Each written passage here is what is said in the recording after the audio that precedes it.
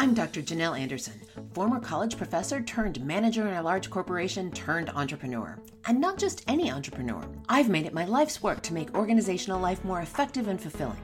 So welcome to Working Conversations, the podcast where we digest and translate research and ideas on workplace dynamics and serve up to you the most interesting and actionable strategies to make your workplace conversations and your relationships more effective, productive, and influential. If you're looking for proven tools for your workplace toolbox, you're in the right place. Now, let's get after it. Hello and welcome to another episode of the Working Conversations podcast, where we talk all things leadership, business communication, and trends in organizational life. I'm your host, Dr. Janelle Anderson. So I just finished a consulting project with a longtime client of mine, and I want to share that experience and some of the lessons. Now, I've trained their leaders on a variety of topics over the years. I've led offsite retreats for their senior leadership team. I've coached a few of their senior executives. And they recently had me in to do a consulting project with one of their leaders on becoming more strategic. The thing is, though, once we got into it, it turns out this guy was pretty strategic. Strategy wasn't actually what he needed. What he needed was to be more innovative, to think outside of the metaphorical box, if you will. Their industry had been deeply impacted by the pandemic, and they did their best to adapt when everything changed 2.5 years ago. Now it's time for them to really evaluate which of the changes are ones they want to keep and which were band-aids or temporary solutions to address the ambiguous and uncertain conditions that the pandemic foisted upon them. As we started sorting through what to keep and what to discard, my client definitely demonstrated strategic thinking. He could also be incredibly tactical, figuring out implementation plans for how to operationalize the strategy that he was coming up with. What he wasn't so good at, however, was filling in the gaps. Finding new ideas or new ways of doing things really was not his strong suit. Now, much like it was for him, I think it's true for all of us. The world is changing faster than we can keep up with. Whether it's the economy, hello inflation, supply chain, yes, we are still struggling to get material goods from point A to point B, or public health, hello pandemic turned endemic, or workforce retention. Here in the US, we went from unemployment highs that have never been experienced in my 50 plus years on the planet to historically low unemployment at whiplash speeds. Or even customer service suffering as a result of all of those factors that I just mentioned. There is more change upon us than ever before. And in many industries, like the one that my client is in, they were hit by all of those factors. So in times like this, when there is so much change in the world, so much uncertainty and so much ambiguity, we need to be nimble and agile. Innovation is one of the chief skills that we need to address all of this change. We can't simply be reactive like we were when the pandemic hit. And sure, most industries did okay being reactive, but we need to be reading the tea leaves, watching the horizon for indicators of change, and then being innovators in response to those conditions rather than being reactive like we were in the pandemic. And this is true for all of us, not just senior leaders in big corporations. We all need to be innovating inside of our own industries, our own roles, and heck, even in our own personal lives. We need to be infusing new ideas into our worlds to adapt to the changing conditions all around us. So in this episode, I'm going to distill the chief lessons on innovation that I shared with my client in hopes that they will help you become more strategically focused on what's changing in your world and how to adapt to those changes and intentionally innovate rather than being forced to adapt. Again, as we all were when the pandemic first struck. So in order to be more innovative, you have to find new ideas. Rarely, if ever, does a good idea just fall from the sky and hit you on the head. Instead, you have to actively seek out new ideas. You have to be cause in the matter. So I'm going to share 3 different ways to be cause in the matter, to spark your innovation, to go out and find those new ideas. And I'll order them from the most logical to the most counterintuitive. So let's start with number 1. The first way to spark more innovation is to put some white space on your calendar. And what I mean by white space is some time that's unscheduled, some time for you to think and be innovative. If you are scheduled every day from morning to night with meetings and tasks that are considered your regular work, and you're not considering innovation and strategic thinking part of your regular work, then there is certainly no time left to be innovative, let alone you having the mental energy to think creatively and imaginatively about anything except where your next cup of coffee is going to come from so you can get through all those meetings. So, schedule time on your calendar to think, to explore, to become more expansive. Think about what lights you up and allows you to tap into your creativity. Is it going for a walk in the woods? Is it taking in an art exhibit at a museum? Is it being still, meditating in a serene environment? Or perhaps enjoying an unusually delicious meal in a restaurant you don't typically go to?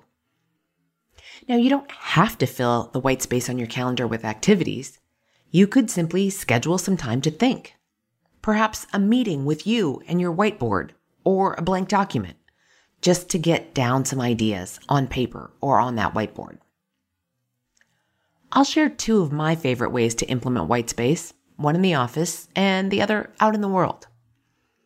In the office, I follow a practice of free writing.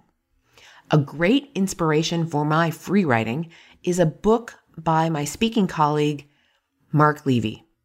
The book is called Accidental Genius, and it is chock full of writing prompts to get you to think differently and come up with new ideas in your free writing practice. And if you're not familiar with free writing, all you need is a blank sheet of paper, if you prefer freehand, or a blank document if you prefer typing. Set a timer and force your hands to stay busy writing for the duration of the time that you've set. I never fail to come up with good ideas, and I do this as a regular practice each week. I'll even do it more when I'm stuck on a project. Again, the book is called Accidental Genius by Mark Levy. He's got a ton of great writing prompts to get you thinking differently. Now, outside of the office, my other favorite way to implement white space is to be on or near the water. And again, if you've been a longtime podcast listener, this is probably no surprise to you. I grew up on a lake and I love the water. So whether I'm out on a lake in my paddleboard in the summer or hearing the sound of a babbling brook as I'm taking a walk through my neighborhood in the spring, being near or on the water unhooks my brain from its usual patterns and provides me more expansiveness and creativity. Now, it helps to go out on the walk or the paddle or the boat ride with an intention, a specific area where I'm looking for new ideas. If I don't start with an intention, I might just simply enjoy the activity for the activity's sake, and there's nothing wrong with that. But if I'm doing it in the name of white space, well, then the concept of white space is lost, and it's less likely that I'll be innovative or creative. So when I start with an intention, it is much more likely that that white space will be used to come up with some new ideas for me to be more innovative, for me to be more creative. This episode is made possible by Instacart. If you haven't already started using Instacart, now is the time, my friend. Now, I'm the first one to say that I actually enjoy a trip to the grocery store. I really do. But you know what I like doing even better? Making this podcast. When I was deep in the development of this podcast, outlining and recording the first few episodes, my kids reminded me that they needed to eat. Instacart to the rescue. In absolutely record time, Magnolia, my Instacart shopper that day, delivered chicken nuggets, milk, avocados, fresh berries, and a host of other groceries we needed. When life gets busy, or when you just want to feel like royalty and have someone do it for you, there's Instacart. Get $10 off your first order when you sign up at workingconversations.com/Instacart. Now, back to the show. Now, the second technique or the second way to become more innovative is to read and read voraciously. Fill your mind with ideas. Remember, ideas are not just going to drop from the sky. You need to give yourself the raw materials of ideas from other places and let them marinate and digest and intersect with the business issues or personal issues that you're facing where innovation is needed. So read widely. Business books, nonfiction in areas that are foreign and unusual for you to read, novels where characters develop and experience a transformation. Read the news in other countries. Read points of view from people who are different from you, points of view that you disagree with vehemently. All of this input will help you think differently about the issues that you're facing. And if you happen to be somebody who doesn't like to read, then do the audio or video equivalent. Listen to educational materials like audiobooks, podcasts, listen to news on the radio, watch TED Talks, educational YouTube videos, anything that will stimulate your mind. And again, do so widely, cast a wide net. That's one of the beautiful things about reading an actual newspaper. And every Sunday, I still read the actual newspaper, and I read pretty much every section or scan every section start to finish, and I inevitably come upon articles that I would have never sought out if I was reading the online news. Because in the online news, again, usually I'm searching for things that are of interest to me. So when we read very widely and very expansively, we're going to come upon things that our attention would not have otherwise picked up. And then the third way to become more innovative is to learn from other disciplines. Use other systems as a metaphor for your industry. So for example, if you have product shipments that need to go out on a more predictable schedule in order to meet your company's fulfillment goals, look to train schedules or plane schedules, or study the Starlink constellation of low-orbit satellites operated by none other than entrepreneur Elon Musk's company, SpaceX. There are countless ways to use other industries as a metaphor for our own to unlock new ways of thinking and new innovations. All right, let me share an example of each of these three ways to be more innovative to really drive this home for you and hopefully inspire you to use one, two, or even all three of these ways to be more innovative. So number one, white space. Let's go back to the story of my client that I began with. My client would have never had white space on his calendar reserved for innovative thinking had it not been for our contract. His schedule was too demanding, and frankly, like many others in senior leadership roles, he was a bit addicted to being needed and to helping solve business problems in his area of the business. To sit in his office in front of a whiteboard or go take a walk, even around his corporate campus, seemed like a luxury that he could not afford. Afford in time, of course, because his schedule was so busy. But because he had skin in the game and was paying me, he showed up to his white space. Now, as a quick aside, in our work together, I was also impressing upon him the need to do this on his own, to cultivate the habit of having white space on his schedule without me by his side in order to develop an ongoing skill of being more innovative. I didn't want this to be a one-off behavior that he did with me, but rather I wanted this to be an ongoing process for him that would make him more innovative, creative, and imaginative on his own.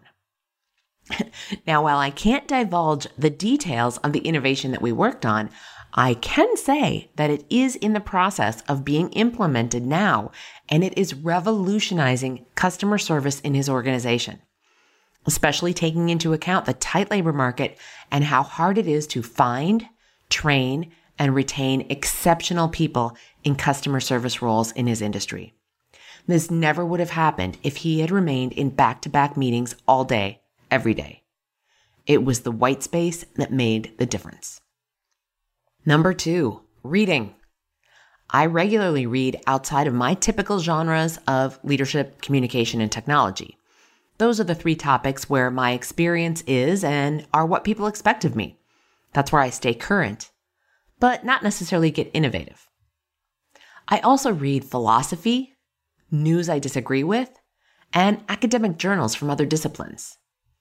Now, the results are not always necessarily immediate with this method.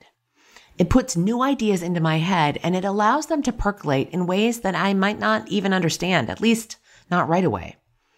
An example that comes to mind is reading philosopher Alan Watts' book, This Is It, dozens of years ago, and then seeing those same ideas surface in a meditation practice that I started about 5 years ago.